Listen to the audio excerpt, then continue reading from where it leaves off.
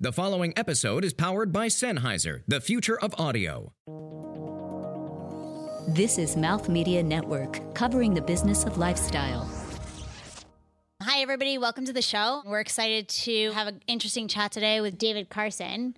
Thanks so much for joining us. Hi, my name's David Carson. I am co-founder and CMO of Newsstand. And I guess what I love about content is probably the word itself, because content really means like profundity or significance, but yet when used in the context of marketing, it is anything but significant or profound. And that strikes me as being kind of hilarious. From New York City, you're listening to Content is Your Business, conversations with industry leaders and influencers covering the strategy and innovation of brand storytelling. Produced by Mouth Media Network, powered by Sennheiser, and brought to you by 24/7 Talent, the leading creative recruitment firm. Your hosts for this episode are Dahlia Strum, digital strategy and social commerce expert; Lisa Berger, Senior Vice President of 24/7 Talent; and Edward Hertzman, founder and CEO of Hertzman Media Group and Sourcing Journal. And now, here are your hosts. Hi, guys. Welcome to the show. Welcome, David. Thanks so much for joining us today. Thank you for having me. So first, let's get this out of the way. You're here because Lisa knows you, and I want her to give us a little bit of background, and then I want you to get a chance to intro yourself and tell us what you do. Why are you here? Cool. David, good to see you here in New York. Good to see you. No, I think it's a funny story. I was traveling on behalf of 24/7. We were both at the WPP Summit in Miami. I unfortunately had to fly in and fly out the same day. And I walk in a little late. And where were we? Hotel One in South Beach? Yeah, Hotel One. Beautiful That was nice. day. I've never been there before. That was nice. And I was like, wow, am I really going to be walking into a dark conference room right now? Right. And I walk in, and you're on stage, and I hear, well, you know, if you live in Williamsburg and you take the L train and you get off at Union Square, and I'm like, check, check, check. Who is this guy? And so we spoke afterwards. You told me about your business. I'm like, this is fantastic. This is a fabulous business model. Yeah. We spoke a little bit afterwards, and the next day I did exactly that. Got on the L train from Williamsburg, got off at Union Square, and I walked into the newsstand, signed up, became a member. Love it. And I got my $5 free. Nice. You got one of those promotions. Promo code. And it happened to be Mother's Day, like right around the corner. And I saw a Mother's Day card. And so I got my free Mother's Day card. Oh, that's so nice. So I didn't know that last part of that story. That's awesome. So it was perfect. Very cool. So Was it a Mother's Day card to yourself? No, it was not. It was for my mother. But See, you look probably at that. never You would have gave her- expected, right? Yeah. That you get off the L train, right? Which is Right. already kind of late and you're already a little mad, right? You're probably sweaty as well, right? Because it's hot down there. Of course. But the last thing you expected to see was like this little like gem bodega, right? That actually has these wonderful little gifts and things down there, right? Well, the gifts, which I actually brought some for our co-host today, just to surprise you a little that's bit. so cool. The product in there is it's timely, it's thoughtful, it's something that you can use at any point in your day, I guess. Like, I mean, for if there's a birthday, if there's like, it's Mother's Day, if I forgot my iPhone charger, which I do every single day, coffee. Right. So it's like, it's a cool concept. And I really actually wanted to take the ferry this morning, but I was running late. So The ferries are beautiful. Yeah, so I'm excited. David, I apologize. I don't take the L train. I don't live in Williamsburg, and I haven't been to the newsstand. What? But I would love to know, what is the newsstand? And Sure. I won't move to Williamsburg, but maybe I will visit your store. Okay, well, there isn't just one store. There's actually quite a few stores now. But Newsstand, the best way to think about Newsstand is if you were to take like your favorite like local bodega, and if you were to take like your favorite blog, and if those two things were to somehow get it on, their offspring would be Newsstand, essentially. And what that means is when you're in the city and you're sort of going about your day and you're trying to go from like point A to point B, so you're going from your house to work, or you're going from work right out to meet friends, the city can be punishing. It's like this city where things that should be easy never really are, right? And convenience doesn't necessarily exist in the way that. Sure, there are lots of things to do. Like you could go out at night and you could go get Chinese at like 2 a.m, right? That's awesome, but that's not necessarily convenient, right? The things that you need when you're going about your day, you don't necessarily have access to, right? Or at least you don't have access to them in a way where if you walked into a 7-Eleven today, sure, you could get a Slurpee, you could get that stale hot dog, you could get that Mars bar that's been sitting there for 6 years, you could maybe get a magazine that you'll never want to read, right? That doesn't necessarily have the things that you want. So if you could actually have stores all around the city that actually have a mix of products that are a little more relevant to what you might need during the day. And hopefully also some things that just kind of make you smile. The way that we think about ourselves is as a day improvement company. That's sort of our mission. How could we, as you're going about your day, how could we actually improve it in some way? Like we can't possibly like make your day the best day ever. That would be incredibly unrealistic. Well, you might be able to with this pineapple float right over here. Yeah, you want that? Those are actually, I think those are the high five for members this week are all of the floaties. Oh. What about the naysayers that would say, with the Amazon Primes of the world, that, Right. Same day delivery, that It's a little different. Like that's amazing, right? So Amazon is fantastic when I need something and I need it delivered to my house, or if I need it delivered to my office, or I need it delivered to my mom, right? As a gift, it's fantastic, right? But when I'm going about the city right now, right, and after I leave this place, I'm going to go out to dinner. But between now and then, I actually need to pick up some stuff. So maybe I need to pick up like a little gift or some bottle of wine, right, to go to visit my friend. Or maybe my charger, right, is gone out of my phone. Wait, so I back need a up. You sell charger. wine here? We do actually on the boats, on the Oh. ferries. Yeah, which is actually quite nice. We actually have stores in Union Square Station, in Columbus Circle, down at Brookfield Place, which is really lovely, and now we're on all of the brand new New York City ferries, and it's all on the East River, and the boats are brand new. It's a great service. We actually had.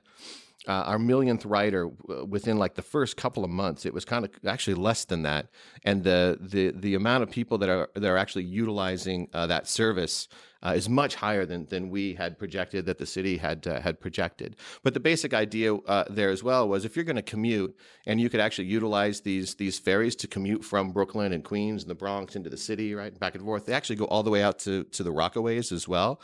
How could you upgrade that experience so it feels like, oh my God, I feel like I live in the present. Like, there's a nice place to sit down. There's Wi-Fi. There's this really great, lovely shop that has things right here for me that I might need, whether it's coffee or a charger or maybe a glass of beer or some wine. And for a long time, I think a lot of New Yorkers always just kind of like grin and bear it that, when you're going from place to place, you don't really think about it like it's going to be awful, but it doesn't have to be, right? We could upgrade that experience in some way. So that was the basic idea. But the way we think about the business is we want to be in places where there are a lot of people, right? So where could we be of the most service? And that typically tends to be where people are commuting. So Union Square Station was our very first store. There are 300,000 people that go in and out of that station every single day, right? So the idea that we could somehow help improve those people's day just by being there was an interesting idea for us. But then when you think about that in the context of media just for a second, right? So now, as a store, we actually have access to those 300,000 people that are going in and out of that station. So if I can actually create an experience in that store that's interesting, that's compelling, that's helpful, right? That's awesome for us. If you are a brand and you would like to have access to those people in that way, that has a very high touch point, right, to it, that's also incredibly interesting. So somebody like Havaianas as a good example, we just did a partnership with them on the boats, right where we have the stores. And for them, we wanted to get in touch with all of the people on those boats, and we wanted to put together like a beach experience going out to the Rockaways. So it made kind of a lot of sense to do, let's take over the top of those boats, let's turn it into like the best summer in Brazil ever, and let's make this amazing for people that are on those boats. So Havaianas sees that as a cool opportunity as a media, right, kind of play for them. For us, we see it as this is something for our customers, right, and for our members that are on these boats. Like, this is a great experience. This is fun. This wasn't here yesterday, but now that it's here, and I can like lounge out on the hammocks. I've got some grass on the top of this thing. I'm having a drink. I can buy some flip flops. It was cool. So we looked at the business primarily as how could we improve people's day? How can we be in places where there are a lot of people already? And then when you look at the audience or the foot traffic that comes into those spaces, if you looked at that as media, and if you were honest with trying to really try and be somehow an improvement on people's day, the brands can actually play a heroic role in trying to do that. Right? Is interesting. There's another facet to the business, which is people become members of the stores. And the reason that you become members is that there are always deals and discounts for members. There are always fun things that we'll do with members as well. You can also pay with the app. You become a member by downloading this application, and you show us your membership card, and you can pay and get out very quickly. But we do things like September 29th. We're actually going to be throwing a concert, and it's going to be a great concert. And members are going to get discounted tickets to this thing, and it's out in Red Hook, which you should go, Lisa. You would love this. And the headliner is Blonde Redhead. It's out at Pioneer Works space, and it's to throw a great party with all of our members. And is this like a members only event? It won't. We're going to open it up to the general public, but the special access and deals prices for members is. Now, how do you protect these spaces? Are you locking yourself into leases on a ferry the same way you would lock yourself into a lease at a brick and mortar retail space? Sort of. The way we run the company is we try to be a very asset light company, and what that means is there are a lot of developers here in town where they want to have a Class A building, right? And that comes with a building that needs a lot of amenities, right? Things that would sort of turn on the people that are coming to lease in that space, whether it's a company, right, or whether it's individuals for residences and whatnot. And what's interesting, I think, for Newsstand is that we actually fit in an environment with developers where they see us as being an amenity, right, to that building. So to them, it actually makes a lot of sense to partner up with us, where the cost for actually being in that space and the cost to actually lease that space, right, have some great advantages for us, because we're seen as being that amenity that actually helps, right, the prices for that developer. So wait, sorry, just to clarify, so these brands actually pay some sort of a leasing price to you, or not the brands I was talking about for making deals with developers, right, and even with the city, that one was actually a nice long-term lease, and actually trying to put stores underground in the subway is no small feat. I wouldn't suggest anybody actually try and do that. You're in 3 now, right? So we're in 3. You're expanding. Well, we have 3 stores here underground. We have the New York City ferries. We actually have 16 ferries. There are 16 stores on that. We're opening up in the Moxie Hotel, right, in Times Square. That opens in about a month. Congratulations. Thank you. That one's going to be interesting. Yeah. To be in hotels, Marriott actually owns the Moxie. Right. And the Moxie's brand is interesting. It's kind of like it's like an Ace Hotel kind of vibe to it, but at a cost that like a millennial could actually potentially afford. Sure. Right. And it's our first time being in the environment of a hotel, so we're very curious to test that out as a format. We're also doing airports, so our very first one opens in about a month as well in Minneapolis, but then we'll be this year we'll be in LAX, we'll be in Newark, we'll be in Seattle, Dallas Fort Worth, New Orleans. There's like 7 different cities that we've won so far, and with 13 different locations. There's like major demand with airports with your brands right now. Can you talk about that a little bit? Sure. I think as you travel around the United States, you've all noticed that like airports are starting to change. Like they're all trying to upgrade, right, in some way. I think we saw that back in the 80s, but we really have. It feels like almost like a renaissance in a way. I was watching Alf in the 80s. Just so I was not going to airports in the 80s. I was only watching Alf. It's funny because when you travel outside the United States, like some of if you go to Munich, oh my God, like that airport is incredible. The worst airports in the world are probably in New York City, right? And Bangladesh. Those guys. But it's interesting because a lot of I think a lot of these cities take a lot of pride in their airports, and they take a lot of pride, right, in wanting to sort of one up, right, each other, which is awesome. Love that. I think we all kind of benefit out of that. So as that progresses, and a lot of these airports are starting to sort of redo and rethink what it means to be an airport, we actually fit into where they're trying to go as sort of a future-facing city.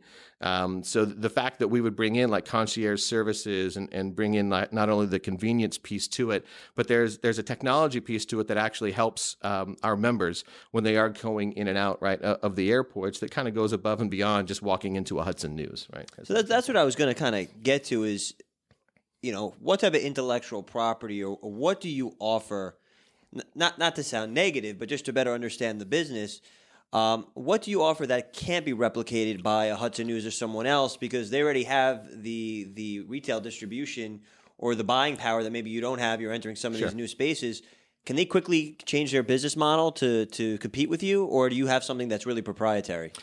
I think the best way to think about it is Hudson News is Hudson News, right? There is a DNA to that company. There is a way that they operate. It is all built to be incredibly efficient for the business that they have created, right? Fantastic. Love it. Or don't love it.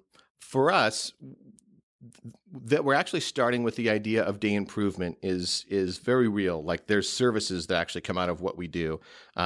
There is a membership angle, right, to the business, right? That's a big part of what we're doing.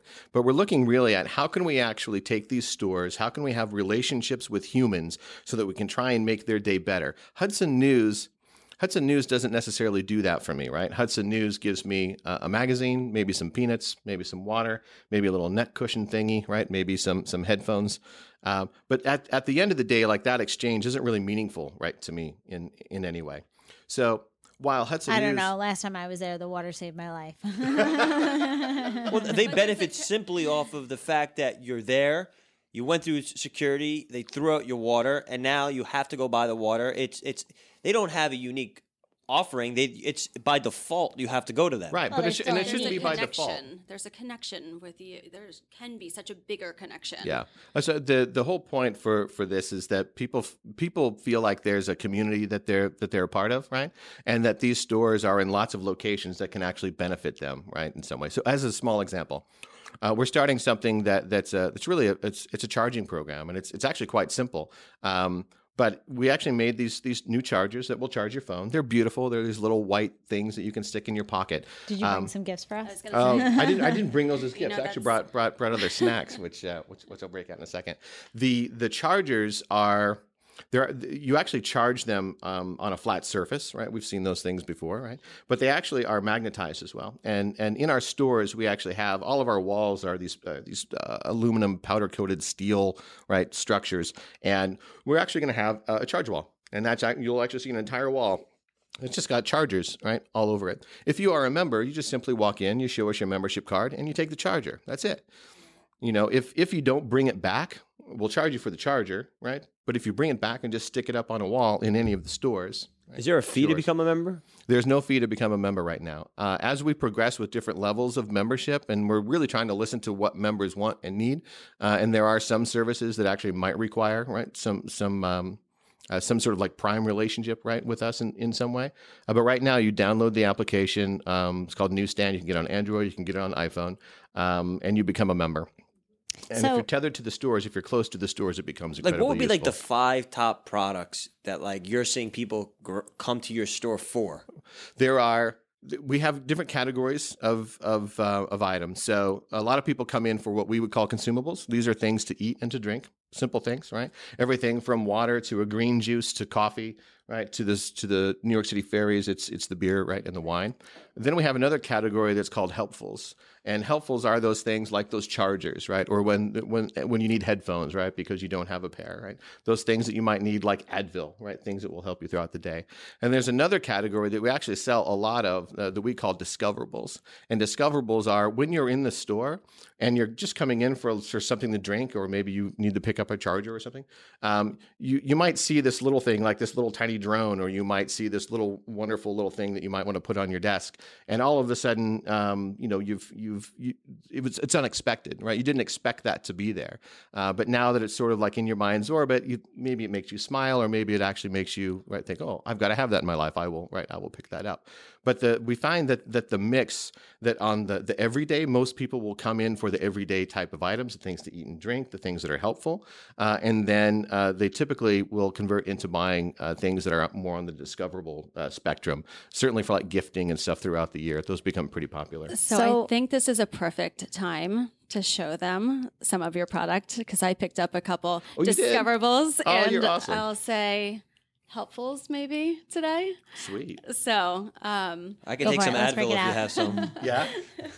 He was out partying last night. So stopped into your Union Square store this morning, and we unfortunately gave Dahlia's gift away to our last guest because Is that right? she was a true feminist at heart, and it was the feminist. They're going to bring us chargers next time. It'll make it up to That's right. I'm going to give this to Mark, our producer, because he's about to reside in new space very soon. And everyone that enters new space needs a pineapple in their space. And this is actually a tumbler. And I know you guys are going to have a bar. So there you go. That thing is beautiful, actually. That's the gold pineapple tumbler. Yeah. Yeah, this thing's very popular. And it's going to go with your feng shui. Look at that. No, wait. What did you give away to the other guest? That was Dahlia's gift. So it was the desk. It's for your desk, and it says "Feminist AF." Oh, right. Those are great. It was so perfect, and especially for her. Eddie, this is for you, living the CEO life.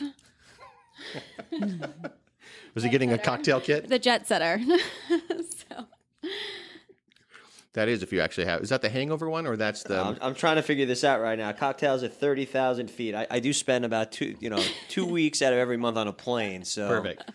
Well, so that's it. So those things are amazing, by the way. So imagine you're on your trip. You're at the airport, right? And of course, you can actually get liquor, right, while you're on the plane, but you can't get like a fabulous mixed drink. That would be ridiculous. That's actually a kit for you to make your own. It has all the ingredients, everything you need to make a. So make sure you pack some limes with you. Yeah. You are not helping my heartburn today. First, you gave me a ginger shot and what was it? What was the spicy stuff in the last? Cayenne. Turmeric. Yeah. And cayenne pepper. Cayenne pepper, and now it's gin and tonic. So Thank you. That's so great. That's very sweet. Thank you. Anytime. Well, ooh. And this is for you. This is from one of your members, actually. Some music for. Oh, is that right? Yeah. Oh, that's fantastic. So one of our members. Yes. Gave the civil you... service. Yes. Nice. That's they're amazing. They're public school teachers. So. Oh, that's so great. I love so that. Cool. I love that. Can we write a story about that? Love to. Cool. Okay. Yeah. Great. We'll talk about that. The one of the things that's fun about the membership app is that it's filled full of content, and the whole point for that was that when I was talking about being that bodega meets your favorite blog, right? If they were to have a baby, that's kind of what we aspire to be. The notion that our name is really baked in history, which was that old school newsstand, right? And while we are the new stand. It's really tethered to information. Like the newsstand was the place where you would go and find new things that were happening during the day, whether it was in the periodicals that were there in the newspapers, or whether it was just talking to the guy, right, that was there, tell you, hey, Jimmy, what's up, right? And we love that. However, it's not realistic, right, to have a newsstand where people would come in and buy magazines and newspapers. They just don't do that. But the idea that because new is in our name, we actually want to put in your orbit things that are new. So if there's a new idea or there's a new product, like we were talking about Bread-Faced Girl, right? Before this, right? That Bread-Faced Girl would have been something that we would want to offer to members to say, hey, you've never heard of her. She's really amazing. She's pretty funny. Maybe you want to check her out, right? And we would do an expose on Bread-Faced Girl. So every morning we do a digest, and every night we do a digest. So members actually get in the habit of, when they wake up in the morning, there's always a playlist. And the playlist is, we curate them every day. We've now done hundreds of playlists. We're passionate about it. And we want to put new music in your life that might kind of turn you on. So maybe there's a new band or a new track, right? Or something that you might get out of that. And then at night, in the evening, we program even more news content. So that's where we would have, introduced you to Bread-Faced Girl, right? Totally. As an example. I love it. I mean, I'm flipping through your app. So one of the articles that I fell on is, so you you want to be a K-pop star. Clearly, I need to be a K-pop Della, star. you must be a K-pop star.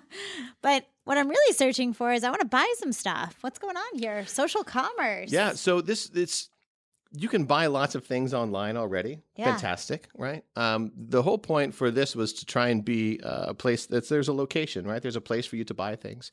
And this is really to stay tethered to the store when you're away from the store, right, in a way. However, that doesn't mean that we won't have things in the app in the future that you could actually buy. In fact, we're actually going to be launching a feature for the holidays this year.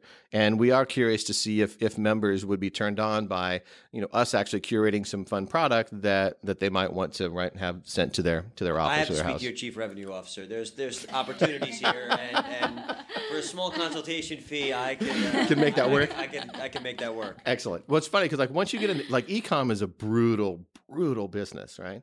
And that's a business of SEO and it's a crazy business. And for us, But it could just be a driver, right? it could be a driver. It's really about membership is everything to us. So if people are interested in what we're doing, they become members, right? If it's useful to them, right, they become members. And so the only lens that we have on right now is how can we actually make our members' day better in some way, shape, or form. And so one of the things that came up was the obvious, which is, hey, I actually do like the things that are in the store. I'm not close to the store right now, but I would like to get those things. Could I at least buy them from you right on the app? That seems like an obvious, right?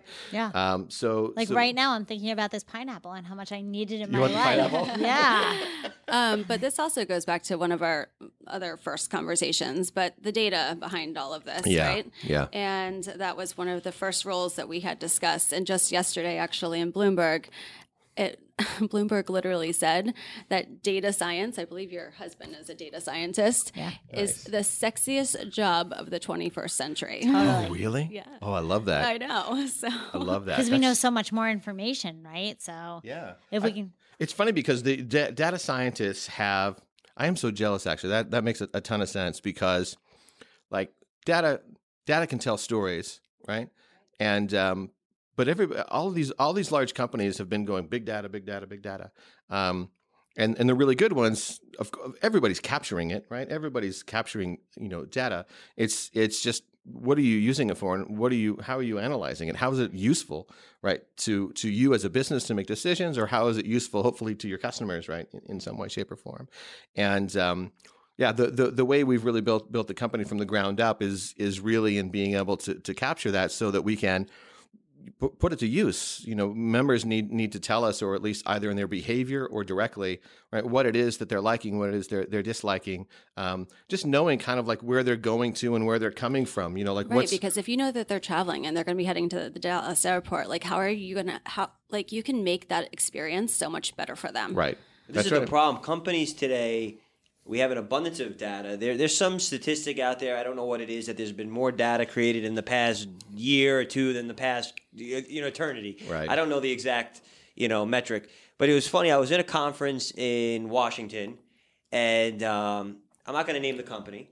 But you were in Washington. I was in Washington. Okay. Oh, but the company was not based in Washington. Oh, okay. It was a very interesting conference, and the chief data scientist for the subscription service was there talking about how they can predict they know their customers better than the customers know themselves. They can predict exactly what to buy. Right. So I raised my hand and said, if you're that good, why do you just lay off 10,000 people and you're losing millions and millions of dollars and on the verge of bankruptcy?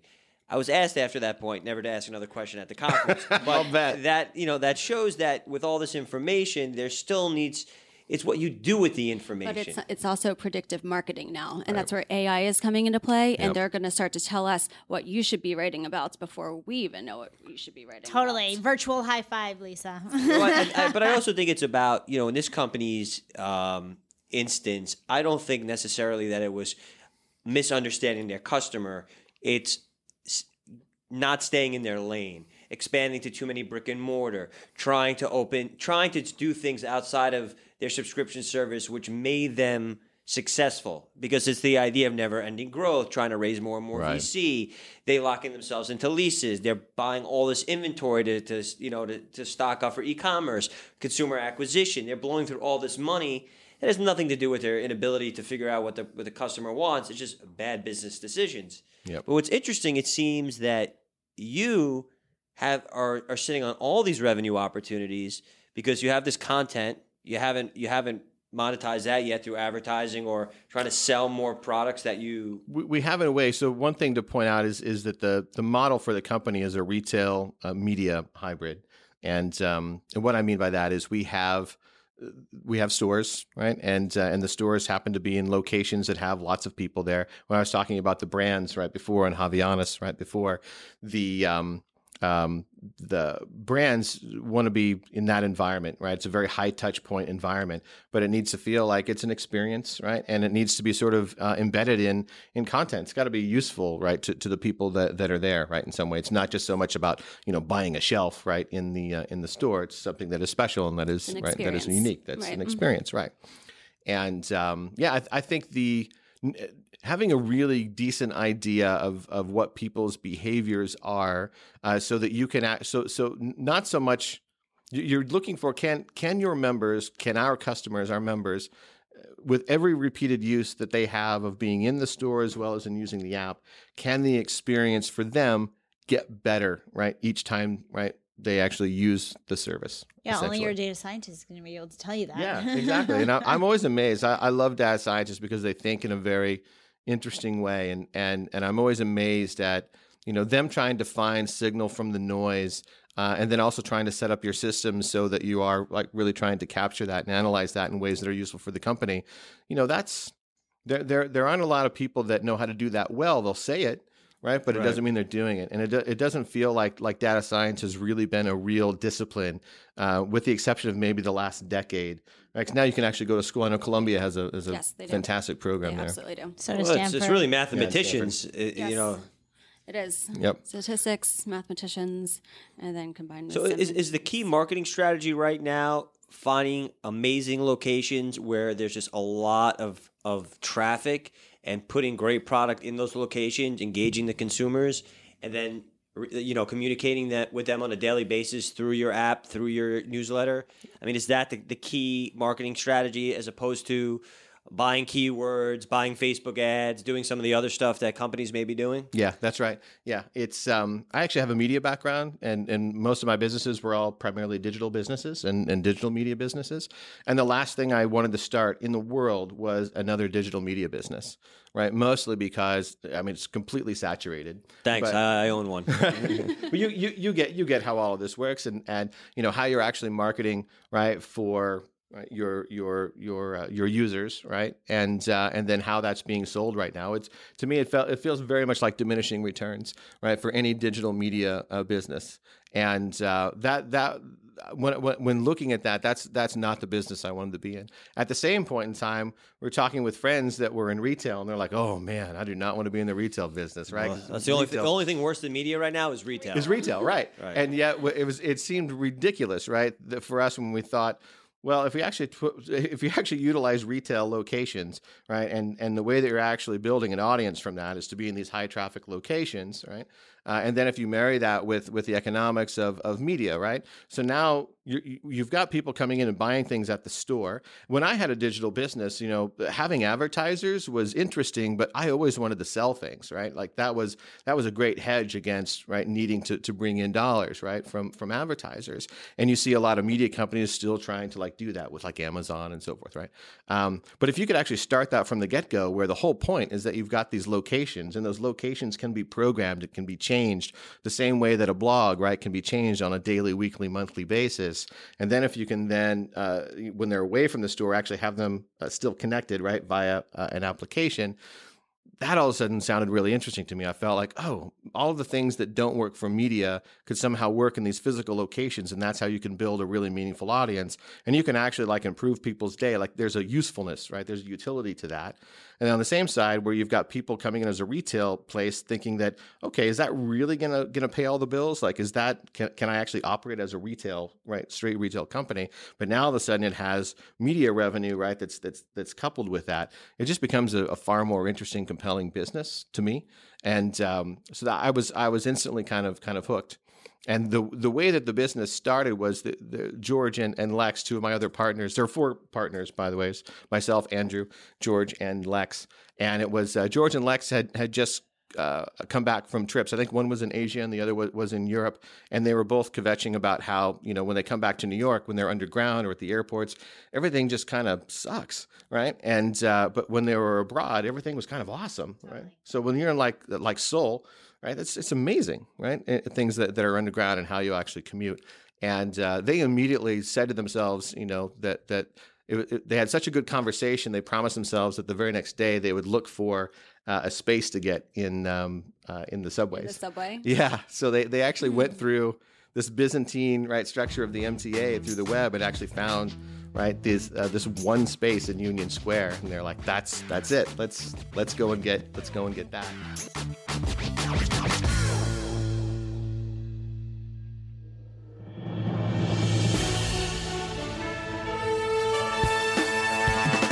Hey everybody, this is Vikram Iyer, former advisor to President Barack Obama. Have you been opening your Twitter account or Facebook feeds, or even just talking to families and friends and wondering what the heck is going on in this country? Well, it's not as bad as you think, but we're going to unpack that for you.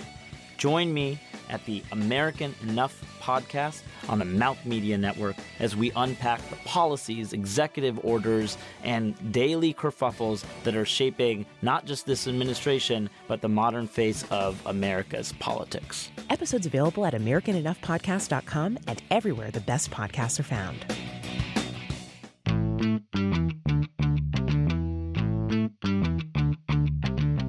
24/7 Talent connects top brands and agencies with exceptional creative, marketing, and digital talent every day. Whether you're looking for the right position or to hire the very best talent, 24/7 boasts more than 500,000 vetted and interviewed freelance and full-time candidates. Experience the difference at 247talent.com. That's 24SEVEN talent.com. You know the store Transit in the subway? The what? The store Transit? Yeah. No, This is clothing store. The guy's got like 4 or 5 locations underground.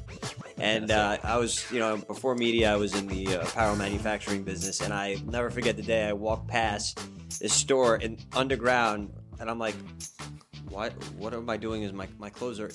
I didn't realize the guy's store Transit was actually a store in the subway. You had the clothes before? This is the first time you'd seen this store? I'd never seen it. This is the first time I actually saw my clothes at retail in a... I'm like, well, this is amazing. So I'm like, good. I'm having to swipe like my brother in and like my friends in to show them this is what I do for a living, and I had to pay $250 each time to show everyone. He's paying himself, right? Yeah. So we're so kind of good. coming up on that time for snack time, and I'm sure you were snack probably time. like, you guys are crazy. Why am I bringing snacks? But it's kind of our way of like breaking bread with our guests and kind of getting to know each other. So I'm curious, did you bring us something from some of your stores? I did actually bring something from the stores, but I actually decided... I thought that was a very funny request, by the way. Right? Yeah, It's just kind of like, hey, the guest is going to bring snacks. Oh, that's interesting. But then you also had a thing on there to like bring snacks so that it could actually like tell you something about yourself, which was also, okay. So snacks that will tell you something about myself. But I actually realized very quickly what I was going to get, because anybody who knows me knows that right now I'm chewing gum. And as you can guess, I've actually brought you all gum. And the reason that I brought you gum is I actually have some good stuff. So This is a whole big bag here. no, I brought a couple of different things here. Is it Bazooka? Bazooka would be amazing. There were all these studies that have been coming out over these last few years about gum, and particularly with gum and retention. Specifically, like, can you remember stuff right? Really? Better if you chew gum? And they found that yes, you indeed can. They did these studies where if you're taking a test, and if you were chewing gum while you were actually absorbing that information, and then if you were chewing gum while you were then getting the information out during the test, that there was an alpha to that. There was they did 30% better or something on that test. And Wait, do I need to chew the gum while I'm studying? yeah, it's got to be both, right? So in this study it was, so when I'm absorbing the information, if I am chewing gum, right, and then when I go to then get the information out in a test, I'm also chewing gum. There's something about that, right? That gives you alpha for. Is this So- fake news? so maybe- No, no, is this maybe- alternative facts? You can Google that. Maybe we all start chewing gum during podcast. Yeah. Totally. So here's what I brought. This is the stuff that I really like. This stuff is called Simply Gum, and this is sort of like an organic type of gum. That's on me. However, I will say, like, some people freak out by this gum because when you see it, it doesn't really look like gum. It kind of looks like that stuff, you know, when you go to the petting zoos and there's that, you know, you put in a quarter and that stuff comes out of the machine and you're like, Is it what like a is chiclet? this? But it looks a lot like what you would feed llamas at haven't been to a a petting pet zoo in but a long it is time. delicious.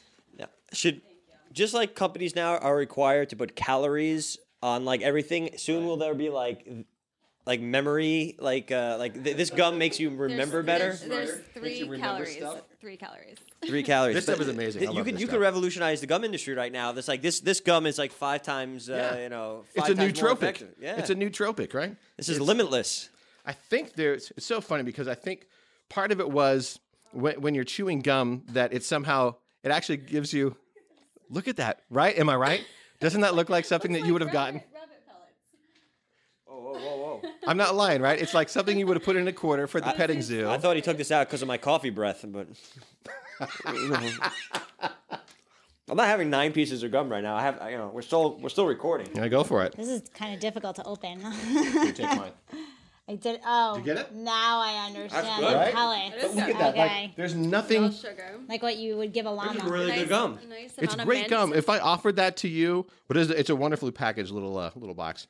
And then for people that just want to kick it old school, I still brought some Orbit because I do love this stuff. But anybody that knows me will know I'm usually chewing gum, and whenever I'm in a meeting, I will usually come packed with lots of gum, so that everybody has some. It's a funny, we have very someone in annoying our trend. You know what? As the CEO of Life, I appreciate that because I was in a meeting the other day, and I was chewing gum, and then I spit it into a cup, and the client was like, "Are you insane?" I said, "What do you mean? I was done with the gum. It lost its flavor. Yeah. Where do you want me to put it?" What are you going to do with it? She's like, "You were like the senior marketing executive of so and so. You spit your gum into a cup." I'm like, "Yeah." Where else is it going to go? I think. You shouldn't even be chewing gum. You're in a meeting. I'm like, Well, at least it Does she wasn't. want you to put it under the desk? better. I see that we would get along. That's funny. He Yeah. wants So you to that put it was under that the was. desk Does that too. count as a This is- snack This gum? is perfect, actually. Yeah, this is great. I because- love it. Plus, it's like very unique. So I like that it's like we just discovered something new. Yeah. I like But I this can't brand. buy like it the on gum. your site, which is why you need to hire me as your chief revenue officer. But you need to come down to the stores then and become a member first. That would be. Can I that would become be a good. member on the app? Yeah. Yep. Okay, so I don't actually have to take the what was it, the L train, the F. Yeah, you don't have to. That's All right. right. And then once we do put in the buy cards into the app, yeah, you'll be able to buy stuff and have it. So I'm sent on to your office. 56 in Lex. Where's the closest location? That would be the closest one. Is probably Columbus Circle, but you're not going to want to cross town to. That's get not over true. there. I'm going to Blue Ribbon tonight, Oh, okay. which is right over there. So if you are at Columbus Circle, and if you are at the corner of like between 56th and 57th, or 57th and 58th, just right downstairs is this area called Turnstile. That's right like The adjacent subway to by the subway. the Time Warner building. Yep, exactly, right underneath it. Yep. So I could go get sushi and a pack of gum and a feminist sign all in one night. All in one night. Yeah. Wow. May as well pick up some green juice and maybe like a pineapple floaty as well. I think Dahlia Dahlia wanted would be that. happy. Yeah. I would be so happy with that. So tell us a little bit about like what inspired this, not only from your partner's angle, but from your perspective. Why did you decide to go in this direction? Well, part of it, as I mentioned before, it was me looking for. I did not want to start another media company, and I was anxious to do something new. I had another company that I had stopped operating, and I was looking for something that would kind of turn me on. And nothing was really turning me on, if I'm honest. You know, beyond like Bitcoin. I'm a Bitcoin fanatic. But that's sort of like, that's a very like lonely kind of game. Like it's one of those things. It's almost like mentioning like, you know, I like to play Dungeons and Dragons, right? In polite company, you know, mention Bitcoin and it's like, oh, it gets quiet. But it was really looking at, first, I love the people and Andrew Deichmann and I, Andrew was the CEO of Mother, New York's advertising agency. I'd known Andrew for years. We actually had partnered up on a few other companies and side projects together, and we really loved working together. So we thought it'd be interesting to to work on some new projects. And then he had met Lex and George, who are amazing. Lex actually was one of the guys that helped to start up Milkmaid Fashion. If you remember, do you know Milk, the company, right? So they actually have their Made Fashion Week that I think they sold out to IMG a couple of years ago. Lex comes from that world, and he also has a hospitality background as well, primarily in hotels. Really smart guy. And George is an architect and a designer, and he actually created. You're familiar with Output, the club in Williamsburg? Okay, so like George is a partner, and that's his club. He helped to build that. And then there was another. They started a surf hotel in the Rockaways. And really cool, but just great people. So when I met Lex and George, I was instantly interested in the concept, because for them that was the concept. It was, why are things underground so terrible? Why are things around the city when I need things, right? Why is that experience so bad? How could we make that better? And for me, what I saw was it's amazing that we could actually provide that type of experience to elevate that. But at the same time, we've got so many people that if we actually treated those spaces literally as media, right? If we could actually treat a white box the same way that you would treat a blank browser, right? Where you could actually program that quite a bit. And if you actually looked at those people as a means, right, for a media play, that turned me on in a great deal. That felt like something interesting and new that could work. So I got really turned on by that. And then the more we started to chat as partners, we realized that we all had really complementary skills, but we all had, our very distinct areas that made sense to us that we could sort of add right to the table. So it was really around really liking these partners, really liking, what I thought we could build as a business, right, with these particular people. And then once we started our very first store, and then quickly our second, and then our third, we realized that the model actually kind of works, and that if we were to take this outside of those first few stores, right, it can be a pretty great company. So it started to compound over time, right? It went from being, hey, could this work, to, oh my God, it's working, to, holy shit, we should really try and build this thing. So the interest really started to grow, certainly over the last couple of years. Do you feel like some of the brands that you're featuring, would they eventually pay to be a part of it, or where do you? They do now. Yeah, they do already. Yeah, that's great. So we've partnered with everybody from Havaianas to GE. We've got Food Kick, which is a part of Fresh Direct, right. Even eBay. What did you do with GE? GE, we actually had a fantastic project, and that continues to be like a work that we do with them.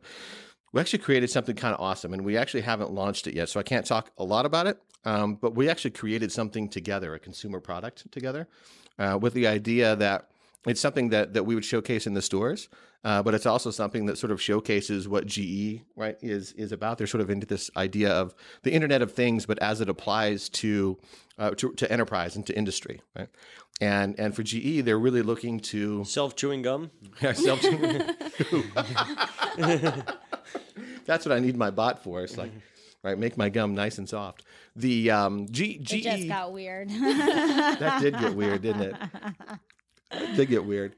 The GE is looking to do. They need to recruit people, and they do. They have I think their mission is to recruit 30,000 technologists, and that. And I think women could be associated. Well, Lisa, this should get busy here. Yeah, right.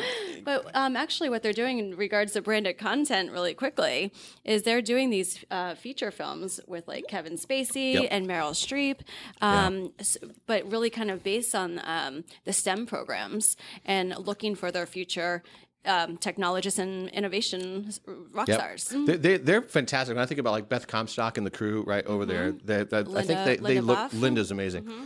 And thinking about there's a great story behind GE's transformation right now, right? But there's if you're a 25-year-old and you've just come out of the comp sci program at Stanford, the first thing in your mind is not I'm going to go work for GE, right?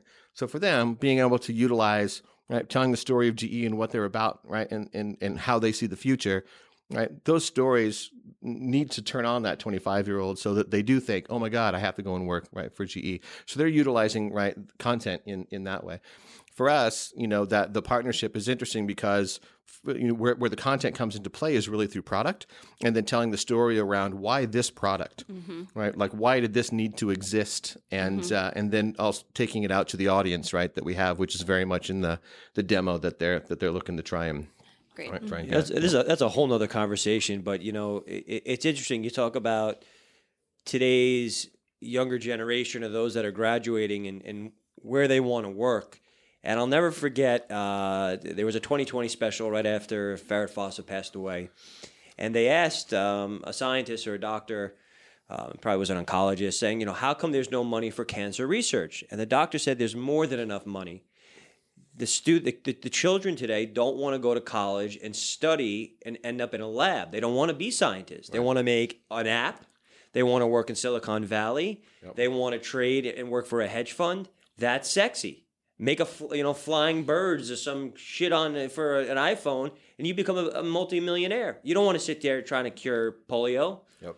So, I mean, I know that's cured, but... Well, it's funny that you say that, because what I'm hearing in the industry is that there's an oversaturation of lawyers, doctors. Like, they have to look for these different positions in different fields because there aren't any positions to actually fill in those roles. Well, there's a difference, I think. There's a difference between saying I want to be a doctor and saying that I want to devote my life to science research. That could be a long and maybe not necessarily monetarily successful career. I mean, people have been trying to cure diseases for centuries, and it doesn't work. But you're doing it for the humanitarian point of view. You're not trying to. If you're a really smart student today, you could go work at a hedge fund and make a lot of money creating an algorithm. Yeah. I think what you're asking them to do is not face realities, right? Like, they have to face realities. You can't get into a position where you're not going to make money. Like, it's just not not realistic. It depends. It's also, I think that it's sad that we have a culture now that lionizes almost all of the wrong things, right? So it used to be, I think when I grew up there, I grew up in the 70s, and in the 70s there was still sort of this trail of astronauts in NASA, right? So that was very much like, as a little kid, like NASA was very present in my life. Like, I wanted to be an astronaut, right? And science was actually like something that was lionized rather than the opposite. And when I think about even kids that grew up in the 50s and 60s, or even earlier, right? Like in the 30s and 40s, when you had people like Einstein, right, and so forth, like they were pop culture figures. And now you've got Bill Nye the Science Guy, right? Pretty great. He makes a lot of money, by the way. Yes. Yeah, that's right. I think he's suing Disney now for $9 million, right? Yeah. Yeah. But it's interesting to me that we lionize, right, so many of the wrong things. So as a little kid, right, like what you aspire to be, right, for the most part is kind of what's shoved into your face. So we lionize CEOs, we lionize, right, the financial Shark Tank, industry. all about Shark Tank. All about Shark Totally. Tank. And it's funny because it used to be like in the 80s and the 90s, you probably wanted to start a band, right? But like, how many kids really want to start a band now? They probably want to start a company right before they would actually want to start a band now, which is weird. Like, that's weird to even think about. Right. No, I think that they do start bands on YouTube and stuff, though. No. But going back to your point, I mean, you have to get a PhD, right? So then go into this type of work.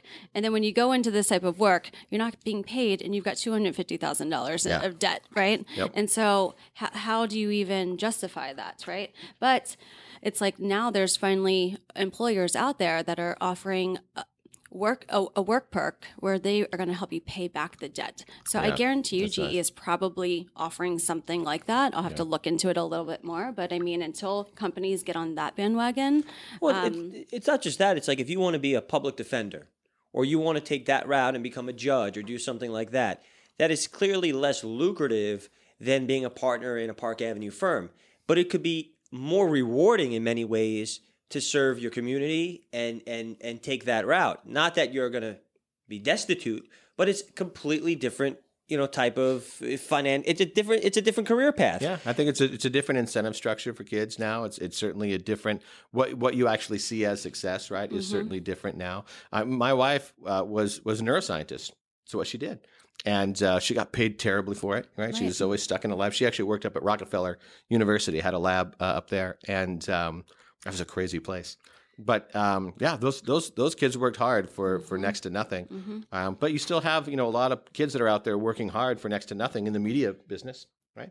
I don't know that I don't see the financial incentives being like the worst thing right in the world for those folks. I think it's more like what do we prize as a society? What do we actually see as being important? And clearly, science is not important, right, to people right now. Why and that's data very scientists? sad.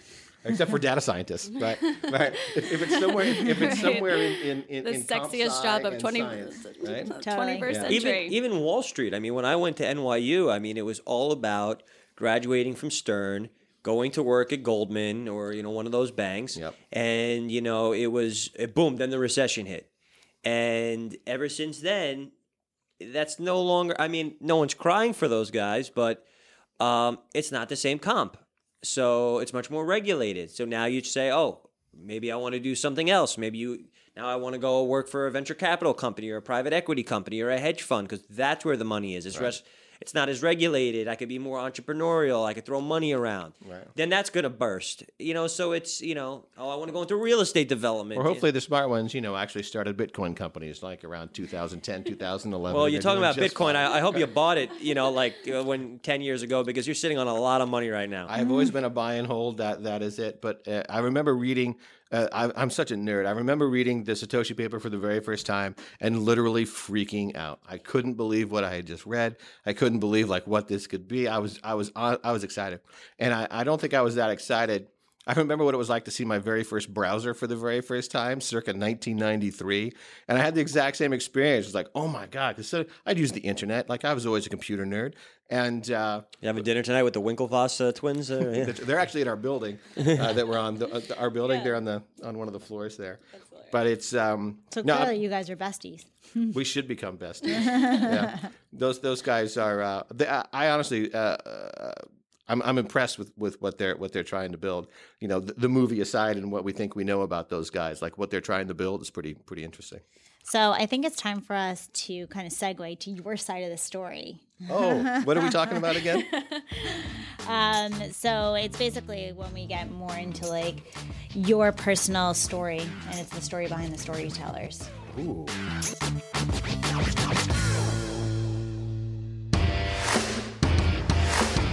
You can follow us on social media at Content Biz Show. That's Content BIZ Show. And episodes are available on our website, contentisyourbusiness.com, and wherever the best podcasts are found. You can also check out all of the other Mouth Media Network shows at mouthmedianetwork.com.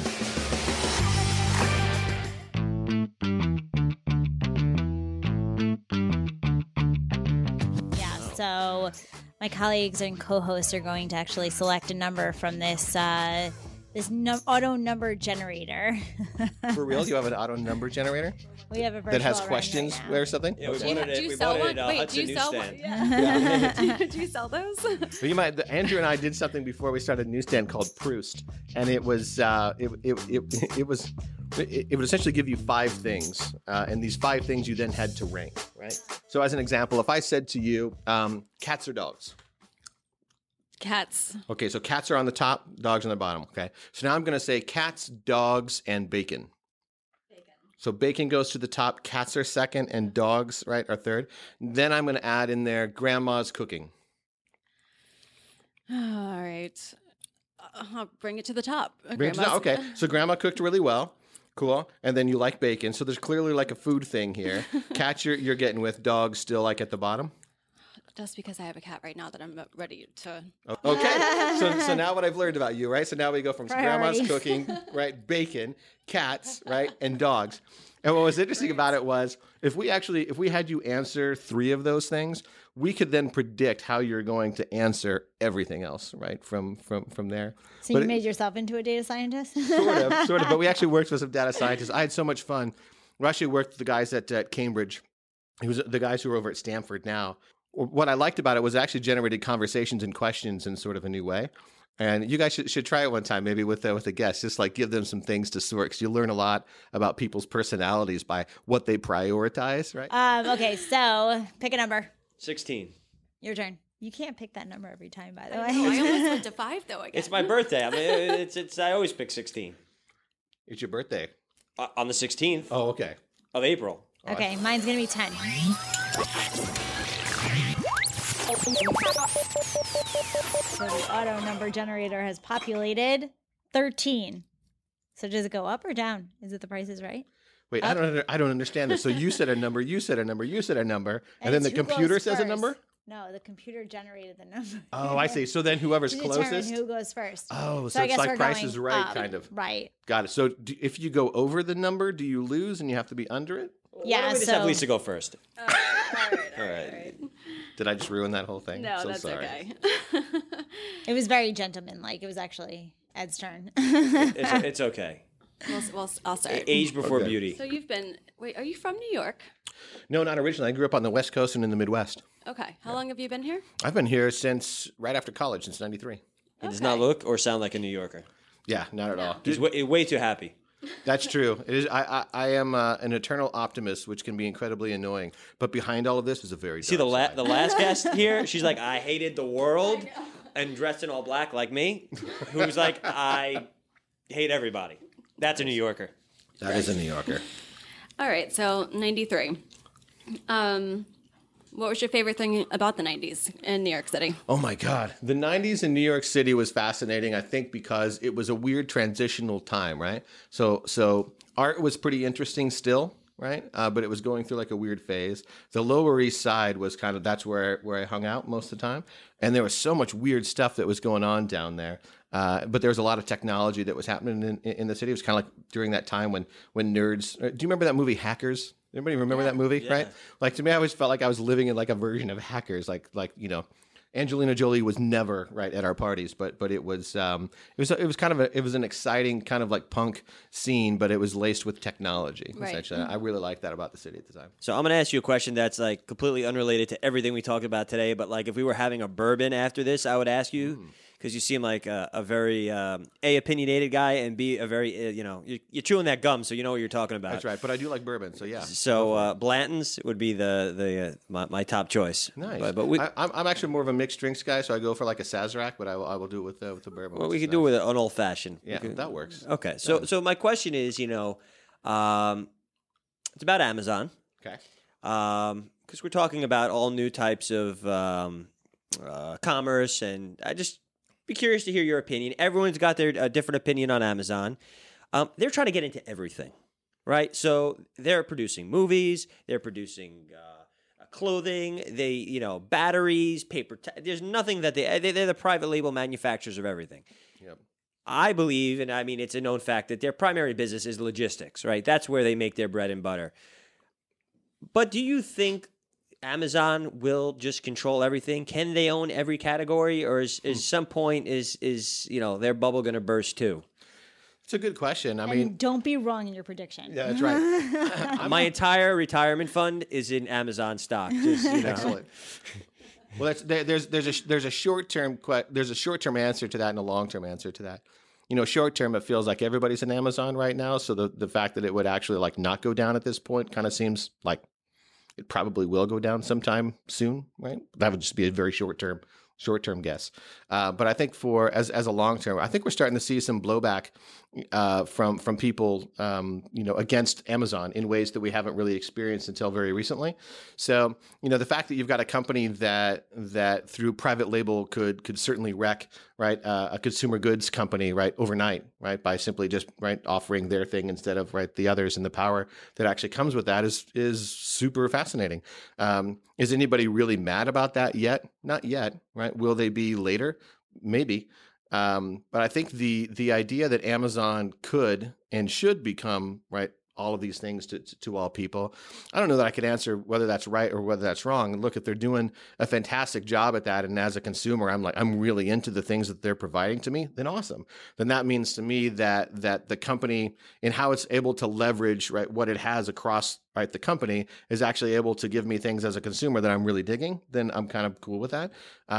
But if it comes at the expense of products that I loved, right, are now going away because they're being private labeled by Amazon, maybe I'll rethink that, right? That's one. But I think Amazon, I'm fascinated by Jeff Bezos. I'm fascinated with a company that started with just selling one thing, right? Remember when they just sold books? Books, yeah. Right? And it's like his entry into the market was fascinating, just trying to prove a thesis, right? Could I actually... Super strategic. Super Very strategic, right?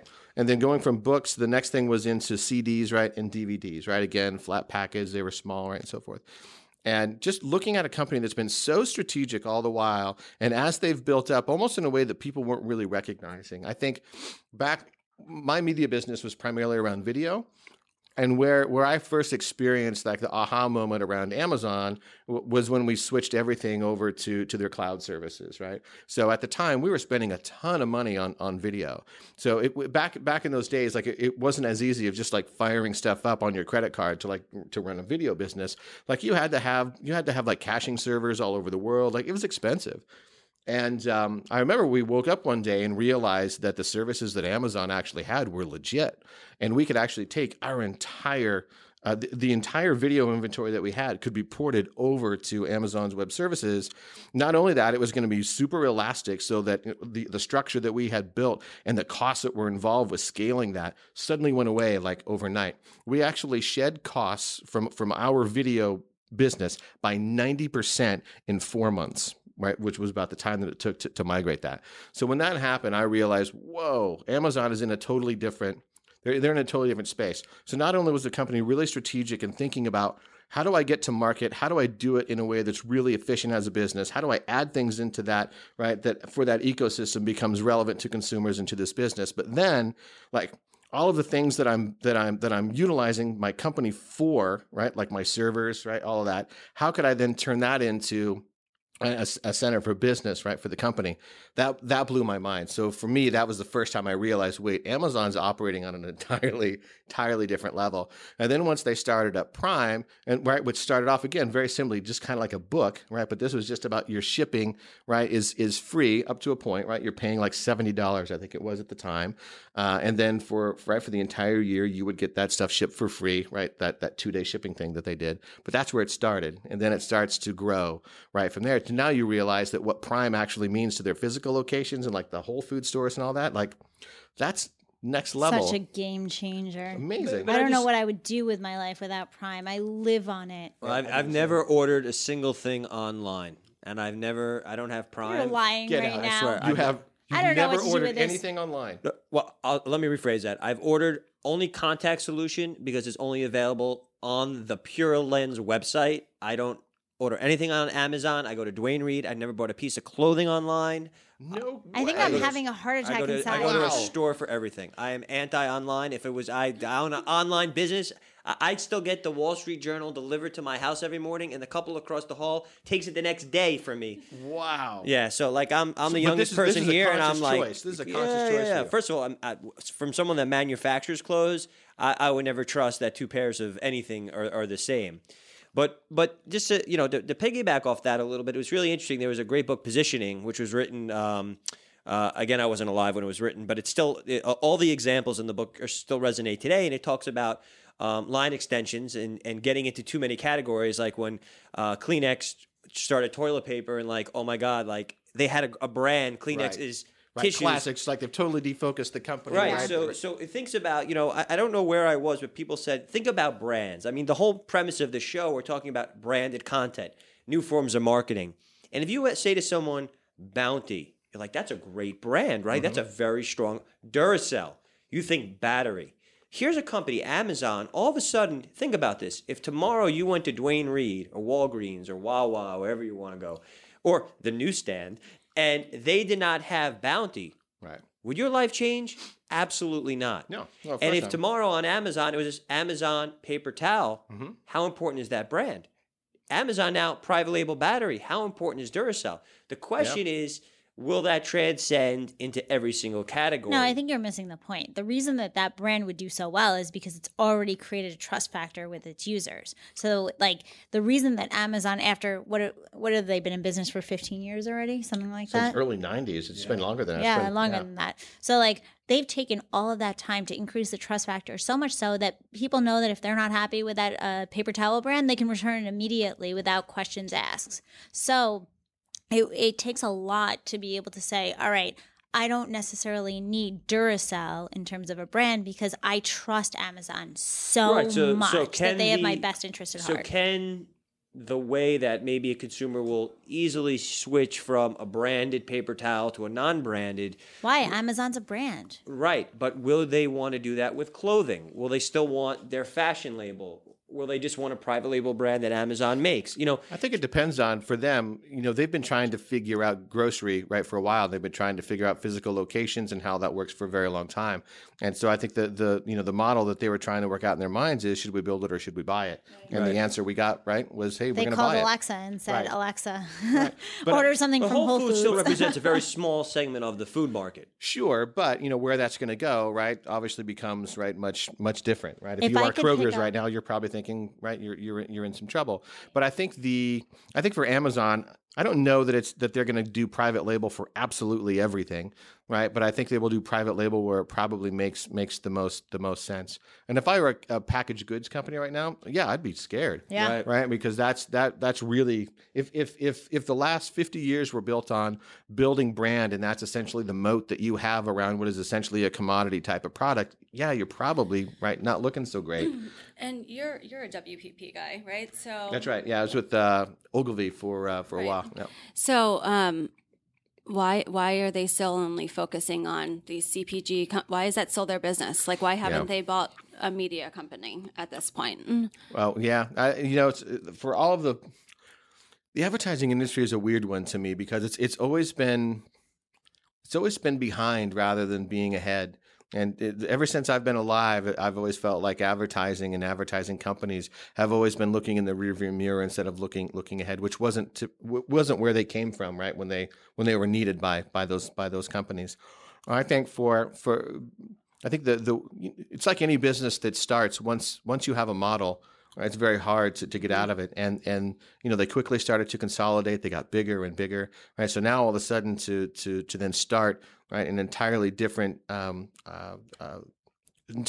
company within your company, the DNA just really isn't right. It's not there. One of my earlier companies, when I started, I got into advertising by accident. I was actually working with a startup at the time called Mama Media. That it was a team that came out of the MIT Media Lab.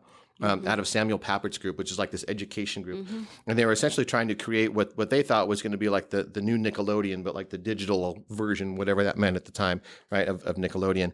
And I was tasked with trying to bring in Hewlett Packard and try and get them interested in doing something interesting with this new fledgling little brand.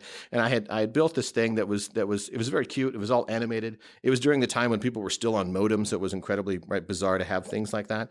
And but the work that I ended up doing there ended up in the hands of Ogilvy, and then I ended up doing all of the IBM eBusiness. If you remember IBM eBusiness from way back when, all of the digital work that was a part of that campaign was the work that I did, and I ended up doing it because I thought it was fun.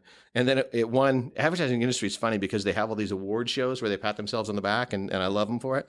But this campaign won everything, and I didn't even know what these things were, and that turned into people all of a sudden calling me up saying, "Hey, let's work together," and it started that business. But at that time, what I was trying to strategically, what I was trying to get Ogilvy into was, let's not make ads, because that's the one thing I don't want to see ever. I go out of my way to not see an ad.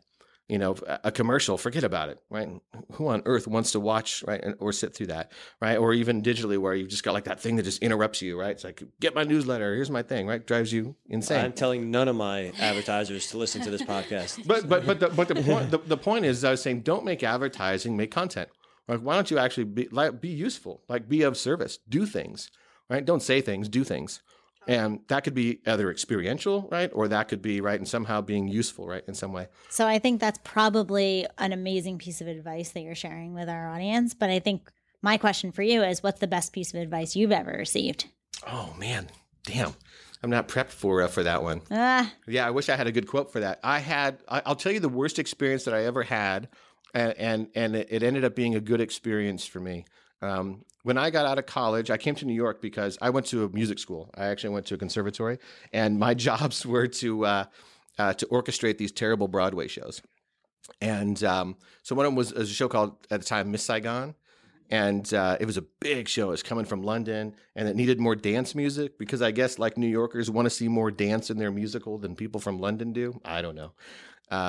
So I had two jobs at that time. One was to sit down with the guy who wrote the music for that show, this French guy, Claude Michel, and he couldn't play piano very well, really couldn't sing very well, but I was supposed to transcribe whatever he was playing for the dance music, and then work up some arrangements and work with the orchestrator, right? And because he hated me so much, he would yell at me in French. I don't know why he hated me. He just did. I guess I have that face. And I had to sit in the corner without a chair. I couldn't look him in the eye. You were a troublemaker. I must have been. He really did not like me. And but I was brutalized pretty much every single day. Like that experience was interesting. At the same time, I had another job with a guy who was writing music for commercials and for these really bad television shows. And he was also equally abusive. Every day it was, he was telling me how terrible I was on an ongoing basis. And why I bring this up is while it's not necessarily that they've given me interesting advice, it was that at that time in my life, I was getting some experiences from some people who were very passionate about what they were doing. They were not going to in any way sugarcoat what they were doing for my benefit. They were not going to coddle me, right, in any way, shape, or form. And I actually learned a lot about myself through that abuse, oddly enough, that I felt like I was sort of like paying my dues, right, in a way. I think what's interesting when I see a lot of kids getting out of college now is, there is that expectation that, hey, I'm already awesome. So, right, give me something awesome to do. And it's like, okay, you probably are awesome. And I really should give you something, right, really awesome to do. However, right, there's a lot of stuff, right, that needs to get done. So, right, let's roll with this. And I think one of the best, what I'd like to see out of a lot of these kids that are coming out of college is that same work ethic that you have for like your side hustle, right? The things that you're like, this is really what I'm passionate about. If you can bring that into like, if you can somehow either turn that into a gig for yourself, fantastic, but try and bring that same level of passion right into the thing that you're doing. And just you're gonna eat a lot of shit, and that's okay, right? You're gonna grow from that. I don't see a lot of people willing or able to want to be with be in an environment like that anymore. And I think it says a lot about character and about what it is that being able to start from the bottom, right, and then grow your way to the top feels like it's missing a little bit. Everybody wants to fast forward a little too much. Absolutely. Totally. So I think all of that is super valuable. And now we've obviously talked about a lot of stuff during this entire show. So we'd love to hear some of your final thoughts. Like, what was your biggest takeaway from this show? And what else do you want to share with our listeners? I do like the idea of what this podcast is all about. And why I find it most fascinating is what I said at the very beginning, which is when I think about content, it's a terrible word. Content literally means nothing. It is an empty vessel. I agree. 100%. Do I ever agree with you? Right. So when you work with companies, right, there's sort of like, there's the content strategist. And what's the content? What's the content? What's the content? I really wish there was a different word, or I wish there was, I feel like we're all sort of trying to figure out what is this exactly, right? It's everything. Right. Yeah. And then, It's a buzzword right now. Right. But it's experiences, it's podcasts, it's editorial. It's like Tracy said, it's poems. But I think because there are certain types of marketing that come from tactical, right, experiences. So as an example, digital companies for the most part have grown up from doing projects for brands, right? So the point of view for the brand has already been established, right? The story, like all of that stuff. So now they're really brought in to do a project around a story that has really already kind of been settled, right? Because of that, right, the experiences that they've had on a production side, right, has then led them into this new area of content, right, as a marketing term. But they're still thinking very tactically, and they're thinking very. They're thinking about like it's a podcast, or it's an experience, or it's always a tactical thing. It's never a strategic thing, right? And I think somewhere in here, it starts to shift more towards strategy. And the way I think about that is it's the difference of having a point of view, right? Or just having like we could say tomorrow, like, oh, we're going to do a podcast. Okay. That means nothing. right? But what's it about? What's the point of view? Like, what is it that we're actually trying to stay in strategically? Like, where's it trying to go? What is it, right? I think those are the questions to answer, and I think it's become more of an obvious that the tactics that you employ to make that point of view really salient is somehow based either in story or experiences. It's not an ad-like object. Like that's dead as a doornail, right? Like we might see them around as ambient, but we've all tuned them out. But we all love it when companies actually give us something that's really interesting to do or to think about, right, and so forth. And the word content and right just doesn't nail it, right, quite yet. So what I'd love to see out of marketing industry in particular is to try and find its way out of thinking about just the tactics and really try and dig into right point of view and strategy. And if it can get to that point, it might be more effective when trying to get brands right to understand what it is that you're doing, and then finally get away from the large advertising agencies that at the end of the day will just want to sell you a commercial. Right. Goes back to what I was saying earlier, just with Robert Rose about what he was talking about yesterday at the Content Marketing Institute forum, but how there was the loyalty, then the tactics, then the strategy, and like what 2020 will be is the actual business model and it's around content, but within the organization. Yeah, because content is actually a Latin meaning things contained. Yeah. Nice. So it actually isn't. It doesn't have like a full meaning around it. So I think that it's like an overall wrapping, right? It's like the wrapping paper of whatever the discussion is or whatever people are sharing or engaging with. That's to me what content is. And I feel like we should find a way to like, I don't know, maybe highlight that in the intro. But yeah. I think it's because there's a lack. It used to be there were formats that were preordained, right? I would make a 30-second commercial. I will make a print ad, right? I will make a radio commercial. And because the formats no longer really exist, I mean, they do, but nobody gives a shit about them. Nobody cares about a banner ad, right? Nobody cares about that thing that... Take it easy. No, but I think that modalities of advertising right now are very much in free form, right? And that's kind of the cool thing, right, about it. Nobody's really been able to try and wrap that into something that feels like it's cohesive that everybody can agree with. So we've all just sort of like got this default of content, right? So I look forward to the progression of that. I just can't stand that everyone is an expert. Stop being a hater. Everyone is a content producer. Everyone's got an opinion. I mean, one individual on Yelp could take down a restaurant. I mean, the issue is that the establishments, if you will, are now competing against the celebrity blogger. No, it's the fact that people have a voice. That's the reality. People they have a voice, but the question is, I always bring it back to the business of all of this, the monetization of all of this. You know, we're all creating content. The Instagram picture is content. This podcast is content. But everything costs money to create. The Instagrammer is, how do we make money out of it? What is this going to look like? We're all experimenting right now. No. Like there's affiliate marketing, huge revenue driver. Like it's a matter of like being strategic with the content. So just because you're getting impressions from those banner ads, what if you actually drove sales to it? Then you'd make a lot of money off of the affiliate. Yeah, but how much money do you think? A ton of bloggers make millions of dollars. I actually know one blogger in particular. She generated $1 million alone just for the holiday season for Nordstrom. Yep, I know a lot of the same people and actually have a company that's. But how many bloggers are there out there, and how many of those success stories are there? It's not that they're a blogger; they're an influencer. They help influence your purchase, right? So, like, if we're sitting in a room right now, you just influenced my purchase towards this gum. You are an influencer. He could make a percentage of money of that if it was on his app, right? Yeah, I think it's funny because we've had these conversations now for a while. We've gotten to a place where the money's made is in the platform, right? Not in the individual like generated piece of content, right?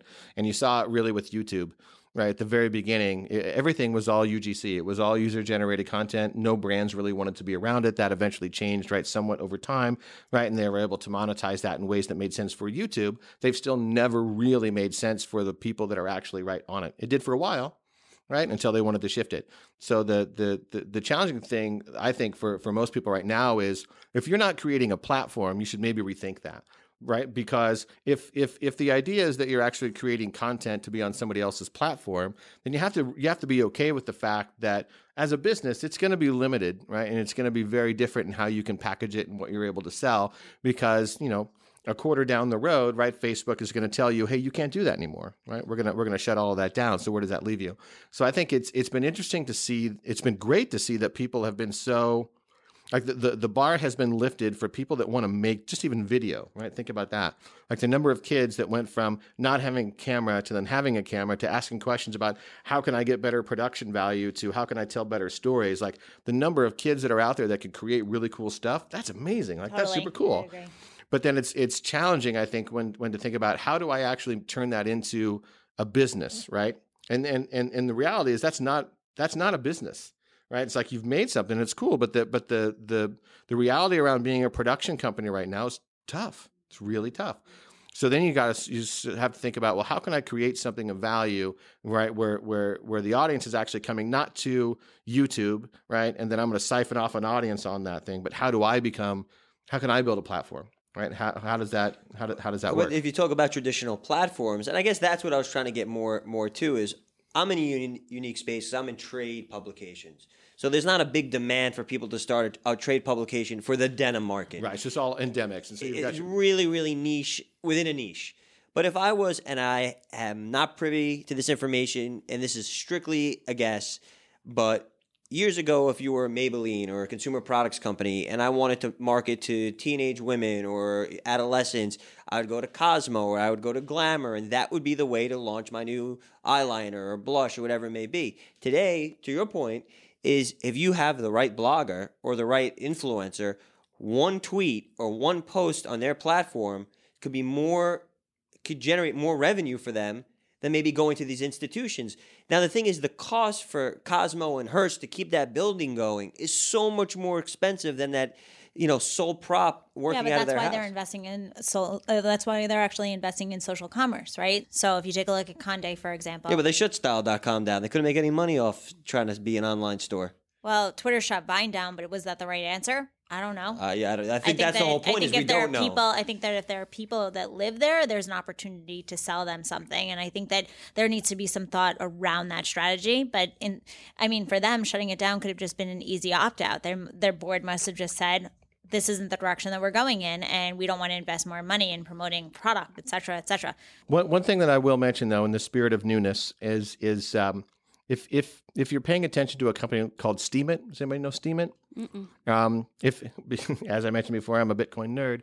There's a company called Steemit, and Steemit is actually utilizing cryptocurrency in a very interesting way. They've actually created their own cryptocurrency that's called a Steemit. It's essentially like it's a Steam. It's their token. But what they've created is they've created a sort of like a Twitter meets YouTube. It's a place for content creators, right, to actually house themselves. And the way that the cryptocurrency works and the way that it's been issued is that if people like you, so imagine you're on Reddit, but instead of getting a thumbs up or down, right, to go up in the conversation or not, imagine that you're actually getting paid through these Steemit dollars, right, as an example. I don't see Steemit, by the way. I'll send you a link for that. It's STEEMIT. Oh, okay, got it. But what's interesting about that is that you're actually starting to see a lot of people who are in cryptocurrency specifically that make content around that move themselves over to Steemit because they see it as a means for people to donate and to give them money, right, for the content that they're making. But it's all baked in an ecosystem that's actually kind of fascinating. I have no idea if it will do well in the future or not, but I think it shows an interesting path of how. We're coming from a world that's primarily based on being driven by advertising dollars, right? And so now I think with something like Steemit and thinking about how cryptocurrencies can operate, you're looking at actually an entirely different system, right, for how content creators could potentially get paid in the future, and the platforms that are created for that, right, being geared towards that as a model rather than an advertising model where you as a content creator are more of an afterthought or really used as a means to get money for the platform, right? So check that out. Yeah, definitely. That goes right back to your point. So, Well, thank So you. you are a plethora of information. If people want to reach out to you, what's the best way to connect with you? Best way, find me on Twitter. I'm just David Carson, at David Carson on Twitter. Cool. Awesome. Thank you so much for taking the Thank time. you guys. This was really fun. Appreciate it. That's David Carson. So until next time, Eddie Hertzman Thank you, David, for being here. and Lisa Berger, Great to see you. thank you so much for taking the time to listen. We can't wait to hear your story next time. You've been listening to Content is Your Business. To suggest guests or content for this show, or to become a sponsor, email us at contentshow@mouthmedianetwork.com. Keep up with the show on social media at Content Biz Show. That's Content BIZ Show. Episodes available on iTunes, Stitcher, and Google Play, along with our website, contentisyourbusiness.com. Produced by Mouth Media Network and brought to you by 24/7 Talent. Connect with the best talent at 247talent.com. Copyright 2017. All rights reserved. No portion of the episode may be distributed or published without the express written permission of the producers. Thanks for listening.